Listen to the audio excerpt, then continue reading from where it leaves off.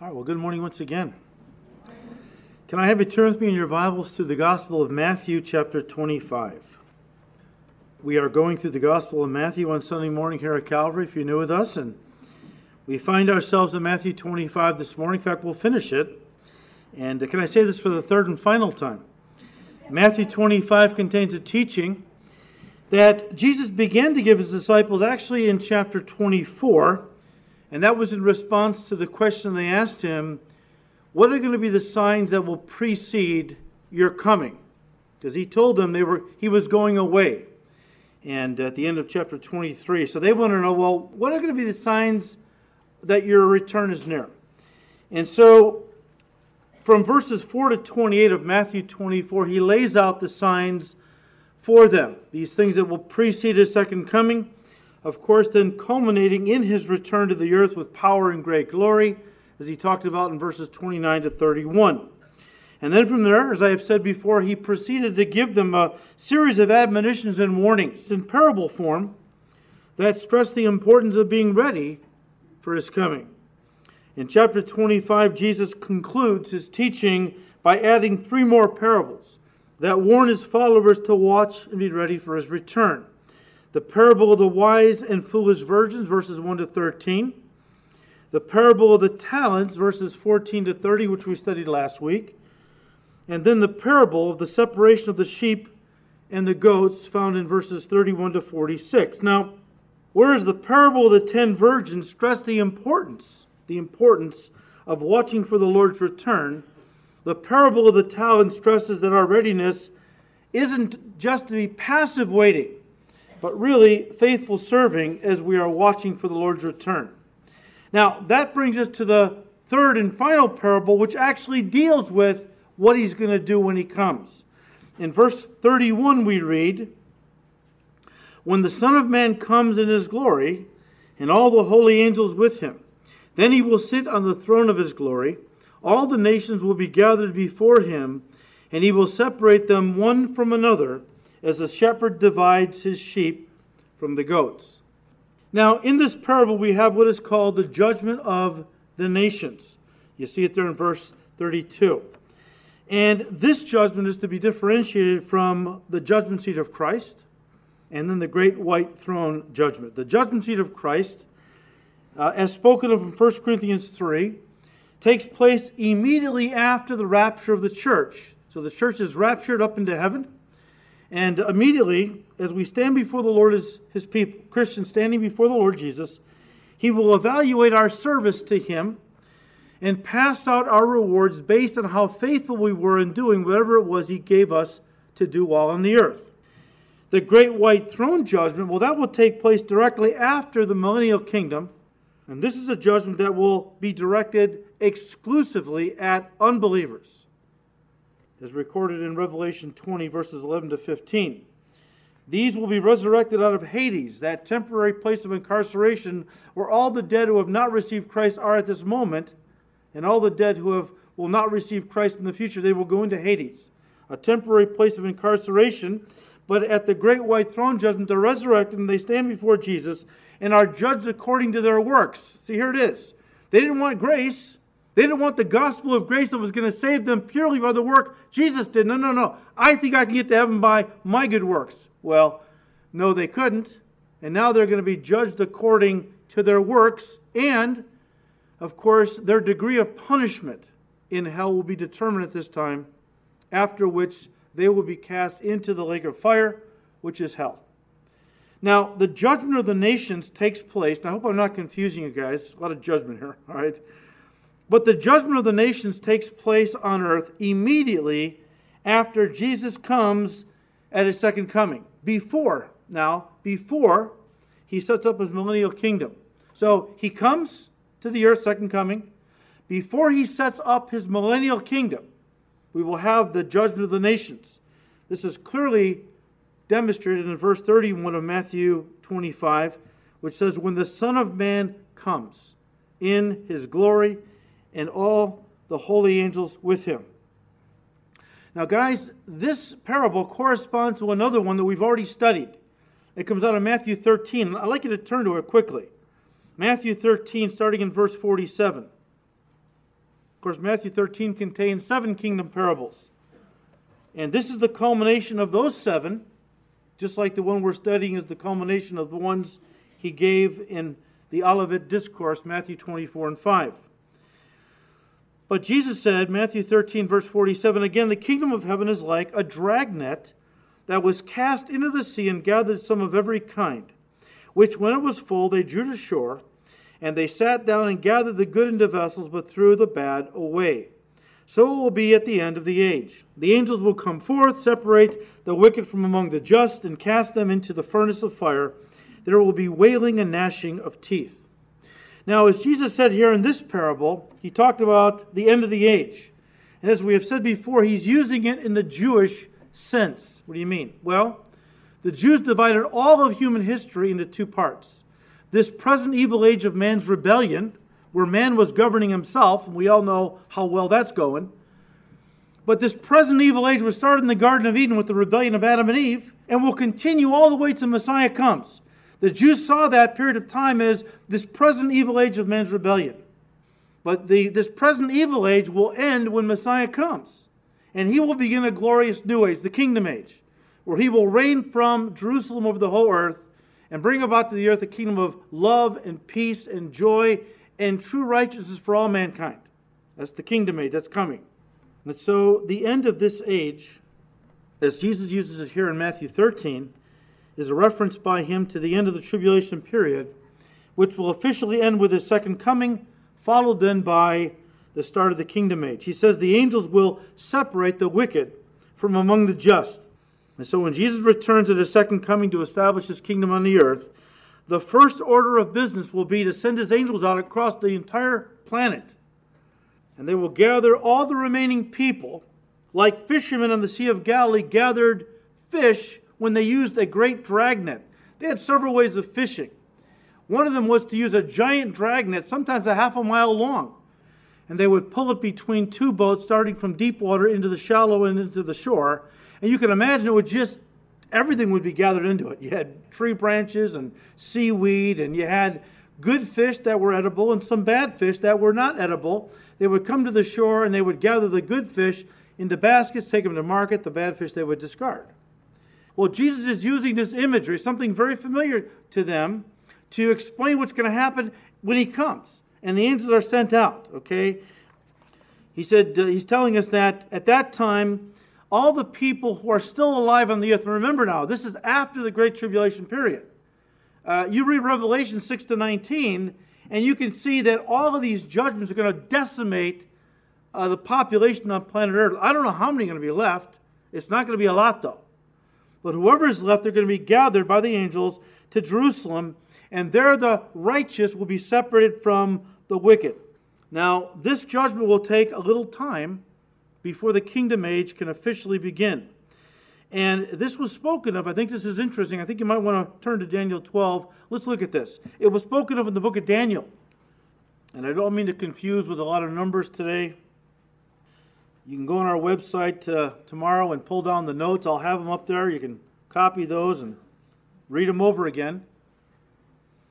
But listen to what the angel tells Daniel is going to happen. Daniel 12, starting in verse 11.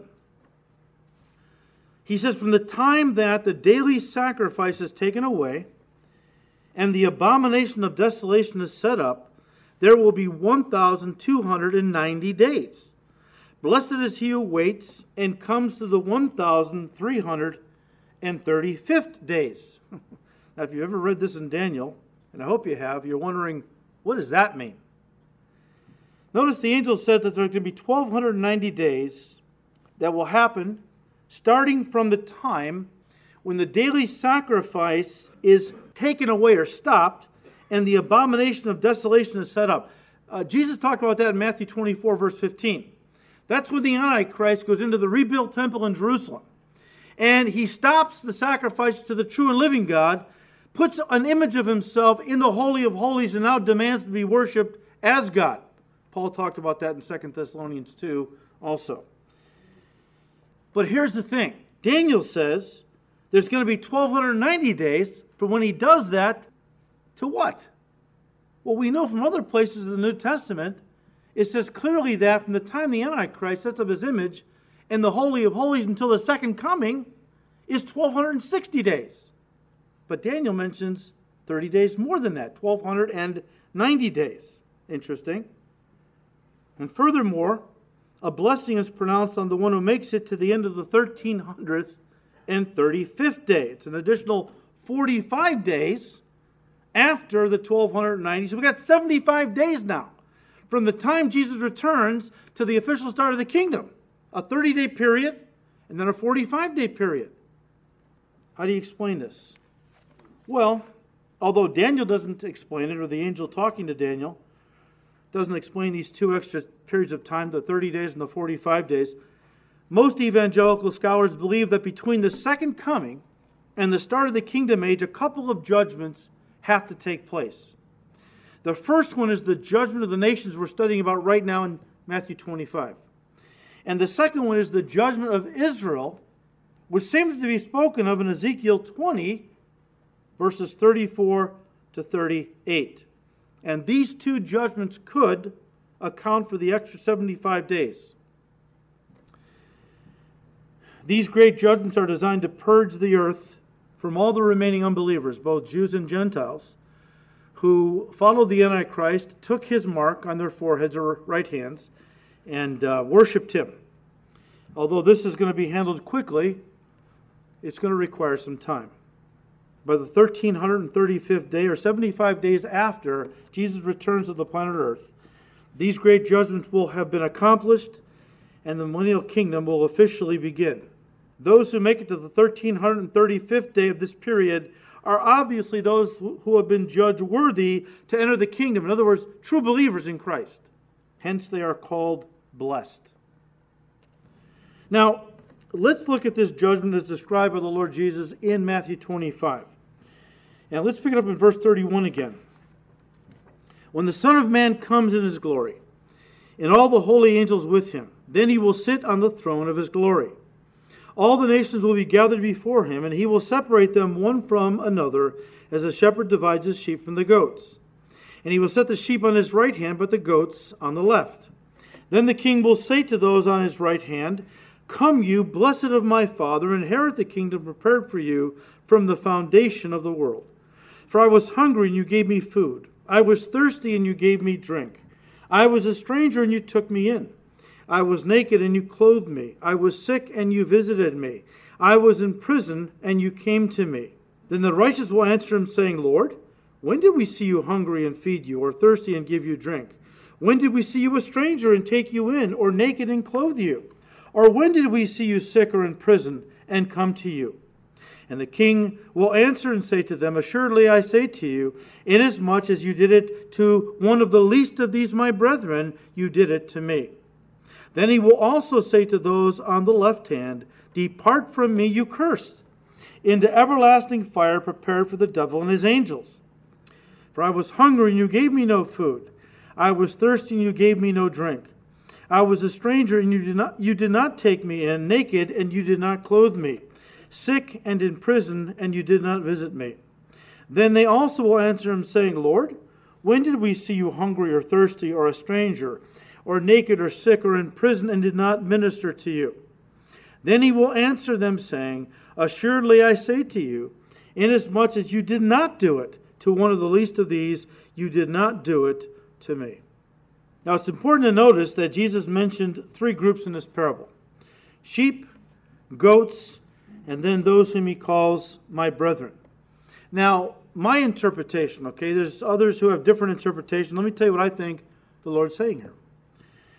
I believe the first two groups, the sheep and goats, refer to, listen, Gentiles who will be alive on the earth when Jesus returns at his second coming. The sheep represent believing Gentiles, and the goats represent unbelieving Gentiles. The third group, Jesus' brethren, I believe is a reference to faithful Jewish believers in Christ who will be persecuted unmercifully by the Antichrist and his followers during the tribulation period. These could be, in fact, a reference specifically to the 144,000 Jewish believers in Christ who become powerful evangelists during the tribulation period for the Lord Jesus, as is talked about in Revelation chapter 7 and 14. These, of course, will not receive the mark of the Antichrist on their forehead or right hand. And that's spoken of in Revelation 13, verses 16 and 17. But they will not receive the Antichrist mark, which means they will not be able to buy or sell. How then will they survive? Well, Jesus tells us here in this parable.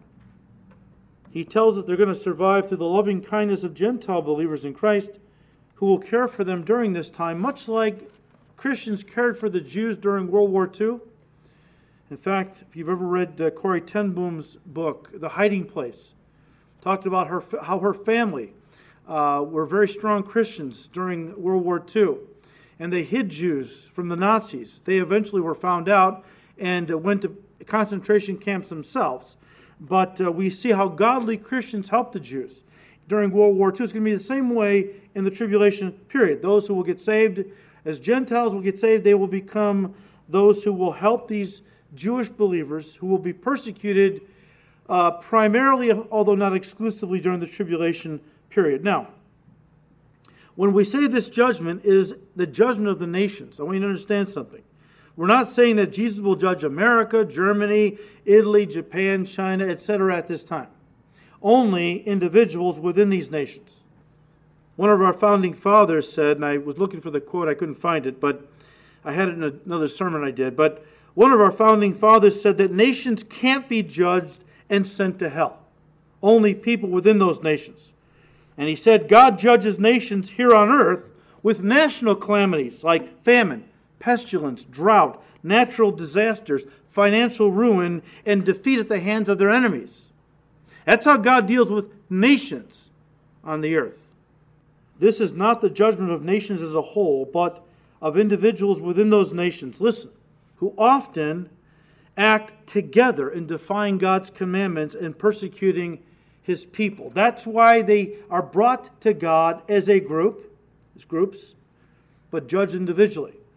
Because we have the responsibility as a nation to use our freedom to elect godly people into office. We have a responsibility to make sure that we support those who support godly legislation, that we take the time to vote, that we do these things. We do the things that we are able to do. There's a lot of people in this country who don't really care what evil laws are passed as long as it doesn't affect them directly. So God will gather these nations, and they will come before Him individually to be judged and to answer for themselves. The word nation there in verse 32, the nations, is the Greek word ethnos. We get our English word ethnic from that Greek word. An ethnic group is defined as those people who share a common ancestry, cultural heritage, homeland, or language. And again, this is in this context, it's referring to Gentile ethnic groups. Now, here's the big problem with this parable, okay? Here's the big problem. Not that it's a problem. Jesus didn't give us any problems. We just have a problem understanding what He was saying. The problem that immediately arises when we read this parable is that Jesus seems to be saying that these people, the goats, will be judged and sent to hell because they didn't treat Jesus' brethren with kindness during the tribulation period. And that the others, the sheep, will be saved based on their kindness or their good works toward Jesus' brethren.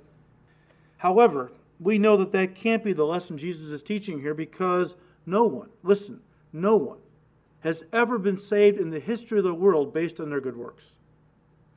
In the Old Testament, people were saved by faith. Genesis 15, verse 6 tells us that. And of course, the New Testament says people continue to be saved by their faith in Jesus Christ alone. Something that Paul made abundantly clear in many places, but not the least of which was Ephesians 2, verses 8 and 9, where Paul says, For by grace you have been saved through faith, and that not of yourselves, it's a gift of God. The salvation is a total gift from God, not the result of our good works, lest any should boast. All right, then why, if that's all true, and we know it is, then why did Jesus seem to be linking the salvation of the sheep to their good works? Listen to me. Because saving faith and good works are always linked together in Scripture. As Paul talked about how we're saved by grace through faith apart from works in Ephesians 2, verses 8 and 9, he goes right into verse 10 where he says, "For we are his workmanship," listen, "created in Christ Jesus for good works, which God prepared beforehand, that we should walk in them." It goes along with what Jesus just said in Matthew 25, verse 34. He says, then the king will say to those on his right hand, "Come, you blessed of my Father," what? Inherit the kingdom prepared for you from when? The foundation of the world. You don't earn an inheritance. An inheritance is bestowed by the Father upon his children. We don't earn heaven. It's bestowed upon us when you give your heart to Christ and are made a child of God.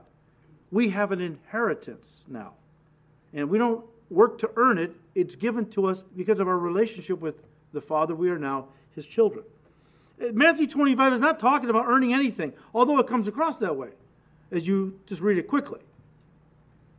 Actually, guys, this touches on a subject that I'm not going to go into in detail today. We could spend months. And I know some of you are afraid I might do that, but I'm not. I'm not going to do that. But it touches on the subject of predestination, a subject that Paul opened the book of Ephesians with. Turn to chapter 1. And notice how similar the language.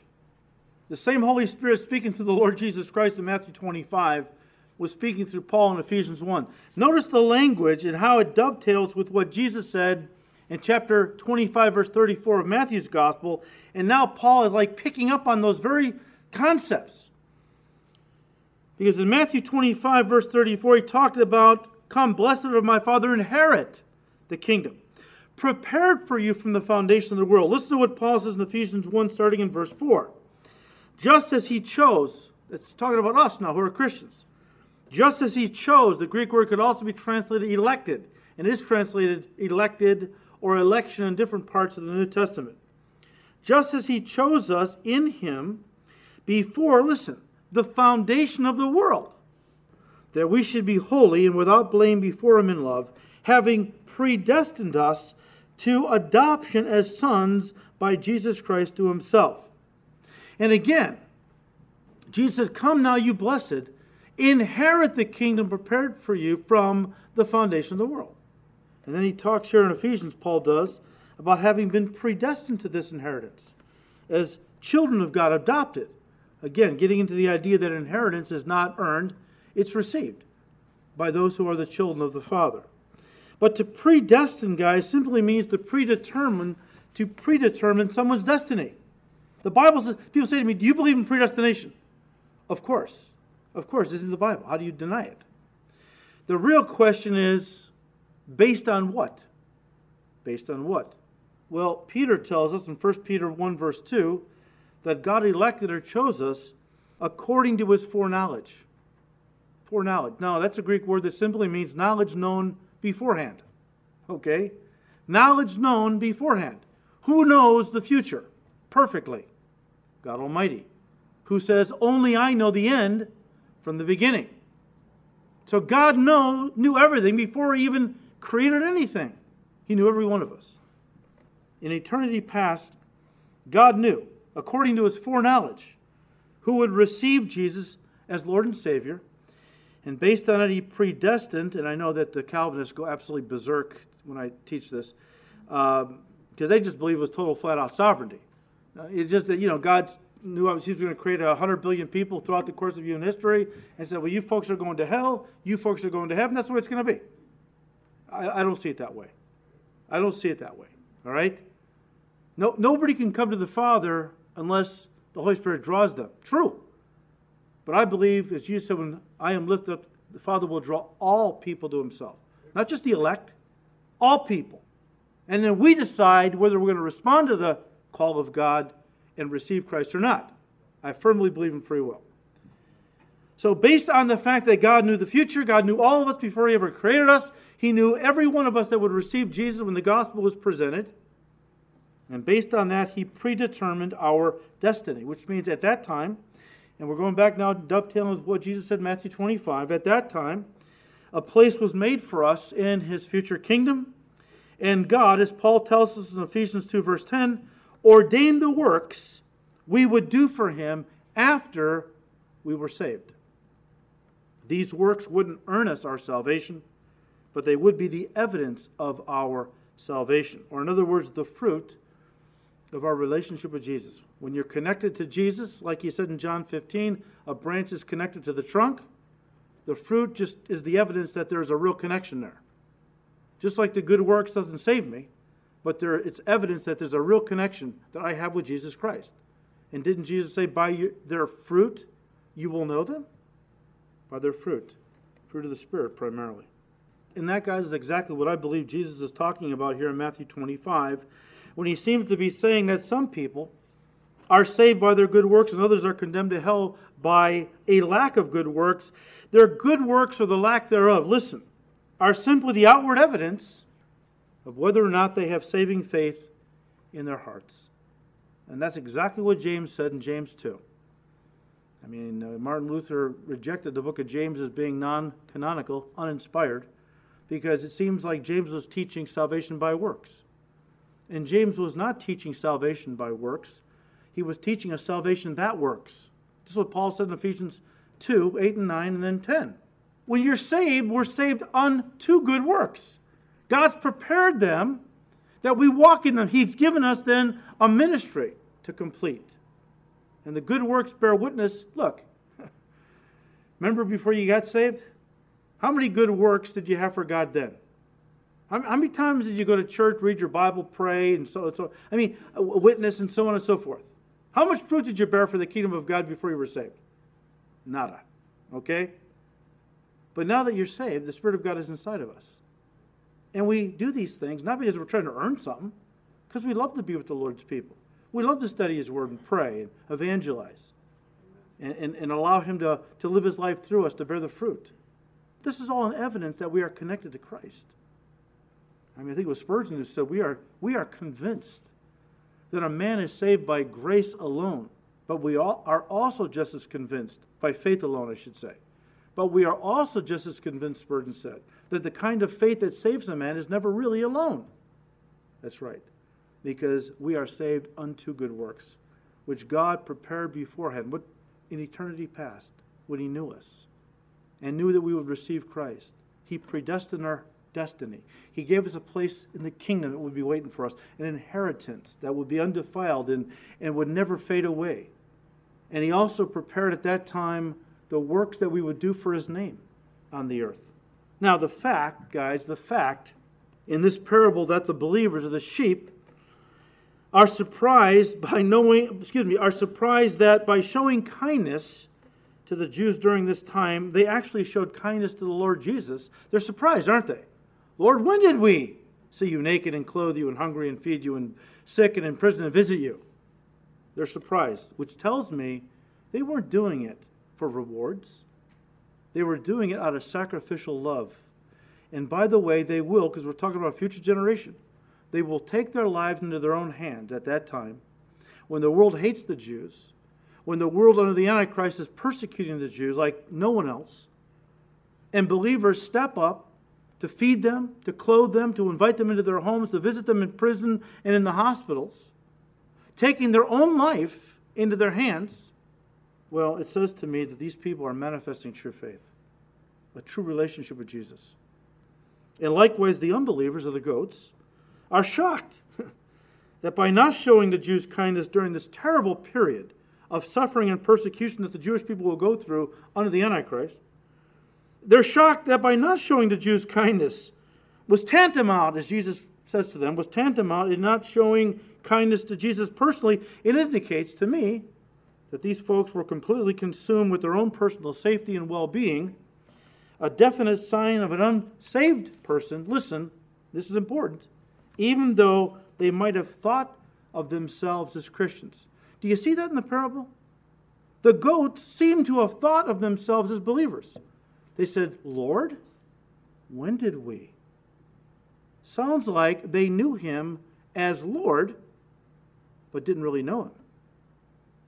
You know, Erwin Lutzer, in his book, Hitler's Cross, talks about one Christian church in Germany during World War II that was located near the train tracks which would carry the railroad cars filled with Jews of all ages to the concentration camps. Often these Jews would be transported on Sunday morning. And it was said that from inside their church, the believers, quote unquote, could hear the screams of these poor souls as they passed by, knowing that many of them would be put to death as soon as they reached their destination. What did these Christians do? They sang their hymns louder so as to drown out the screams of the Jews. Folks, this is the kind of careless indifference that is the mark of many a self-righteous, self-centered churchgoer who professes to know Christ but in works denies him. And that will be no more true than during the tribulation period. Now, Jesus ends the parable with an important pronouncement. In verse 46, he says, "And these will go away into everlasting punishment, the wicked, the goats, but the righteous into eternal life." The word everlasting, everlasting punishment, and the word eternal, eternal life, are the same word in the Greek. Same word. Jesus is telling us that even as heaven is eternal, so is hell. So is hell. And I say that because 76% of people in America believe in heaven. Only 6% believe in a literal place called hell. But you know what? Jesus talked about hell more than anyone else. You know that? In fact, he talked about hell more than he talked about, listen, heaven or even love. Why did he talk about hell so much? Because he didn't want anyone to go there. And yet in today's church, very few pastors preach on hell anymore. In fact, I just read an article yesterday. I kept it. About how many pastors across America will not teach on these what's called controversial subjects, like hell. It's only controversial if you want to get around it. But won't teach on anything kind of negative because they want to keep people coming and the money flowing. They'll stand before God. Because of it, they want to keep things real positive. And as such, they focus today from the pulpit almost exclusively on the love of God while neglecting the righteousness, the justice, and the holiness of God. The result is that almost everyone today in our country views God as a benevolent, gray-haired, grandfatherly old gentleman who was too kind and loving to ever send anyone to such a horrible place like hell. Consequently, we now live in a society where there is, listen, no fear of God. There's no fear of consequences. There's no fear of coming judgment, because after all, there is no hell. God is way too loving to ever punish anybody. So there's no fear of coming judgment. And as Solomon said in the book of Proverbs, the fear of the Lord is to hate evil. So there's no fear of God, no fear of coming judgment, no fear that someday there's going to come a day of reckoning where people are going to have to stand before God and give an account. That's all out the window today. And so consequently, there is no fear of evil. There's no hatred of evil, I should say. No fear of God equals no hatred of evil. And the result of that is lawlessness, as Jesus said would happen before his return. Lawlessness, what does that mean? Well, we have blatant disregard and disrespect for the law of God, the commandments of God. It's a sad thing today. And you get people saying, well, it's okay what you do. You know, in fact, they're calling evil good and good evil. So if you abort children, that's good. If you picket against abortion, that's evil. Tell me we're not a sick society here. Tell me it's not sick that if you kill an endangered insect and they find out about it. I'll give you one example, something different than that.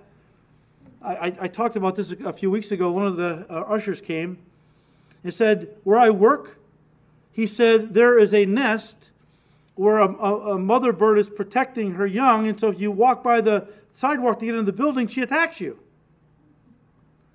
So we wanted to kind of do something to get the bird out of there. So they called whatever government agency, I don't know, there's so many, to say, here's what we want to do. We want to move this bird because it's attacking people and it's hurting them. They say, don't touch that bird. It's a $250,000 fine, 10 years in prison. He asked the government, can I get money to kill my child in my womb? Oh yeah, we'll pay for that. I'll tell you what, the Lord Jesus is coming, and he is not happy. And I'll tell you what, we as a nation better wake up quick. You talk about God judging nations through national calamities? There's some big ones coming if we don't repent quick. And Jesus is telling us here as we finish, and in many other places in the Gospels, that even as there is an eternal place of blessing for the righteous called heaven, there is also an eternal place of torment for the unrighteous called hell. It's a real place. I'll give you a couple of scriptures. Turn to 2 Thessalonians 1 real quick. I'll just read these quickly. They're self-explanatory. 2 Thessalonians 1, starting in verse 7, Paul is talking about the return of Jesus Christ to the earth. And he says, when the Lord Jesus is revealed from heaven with his mighty angels in flaming fire, taking vengeance on those who do not know God, and on those who do not obey the gospel of our Lord Jesus Christ, these shall be punished with everlasting destruction from the presence of the Lord and from the glory of his power. Punished with everlasting destruction. Revelation 14. In verse 9, we read, as John sees this vision of what is coming, he says, then a third angel followed them, saying with a loud voice, if anyone worships the beast and his image, and receives his mark on his forehead or hand, he himself shall also drink of the wine of the wrath of God, which is poured out full strength into the cup of his indignation. He shall be tormented with fire and brimstone, this will be the lake of fire, in the presence of his holy angels and in the presence of the Lamb. And listen, the smoke of their torment ascends forever, and they have no rest day or night, who worship the beast in his image, and whoever receives the mark of his name. Well, not just those who worship the Antichrist, but all those who refuse to receive Jesus Christ as their Lord and Savior. But here's the good news. That God so loved the world that he gave his only begotten Son, that whoever believes in him. Aren't you thankful that salvation comes through our believing? That we don't have to earn something, you know? I'm so glad the Lord didn't say, you know, salvation is for those who can climb the highest mountain, swim the deepest ocean, kill the seven-headed dragon and get the golden apple or whatever it is. You know, run a mile under 4 minutes or, you know, which leaves me out, that's for sure. Just that you believe. Whoever believes on him would not have to spend eternity in hell, but could spend eternity in heaven. I mean, if people go to hell, don't you dare blame God. It's not God's fault if people go to hell. He's reaching his arms out and saying, come to me. Yes, your forefathers, Adam and Eve, they brought sin into the human race, and with it, eternal punishment.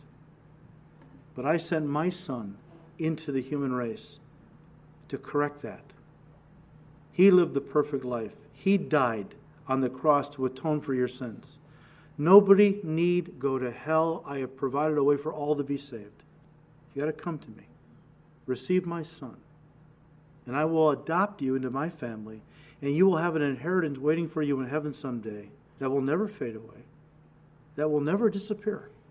It will be yours forever. That's quite an offer. I pray that everyone in this room who has not accepted that offer already will do so today before you leave this place. Heavenly Father, we thank you so much, Lord, for your goodness and grace.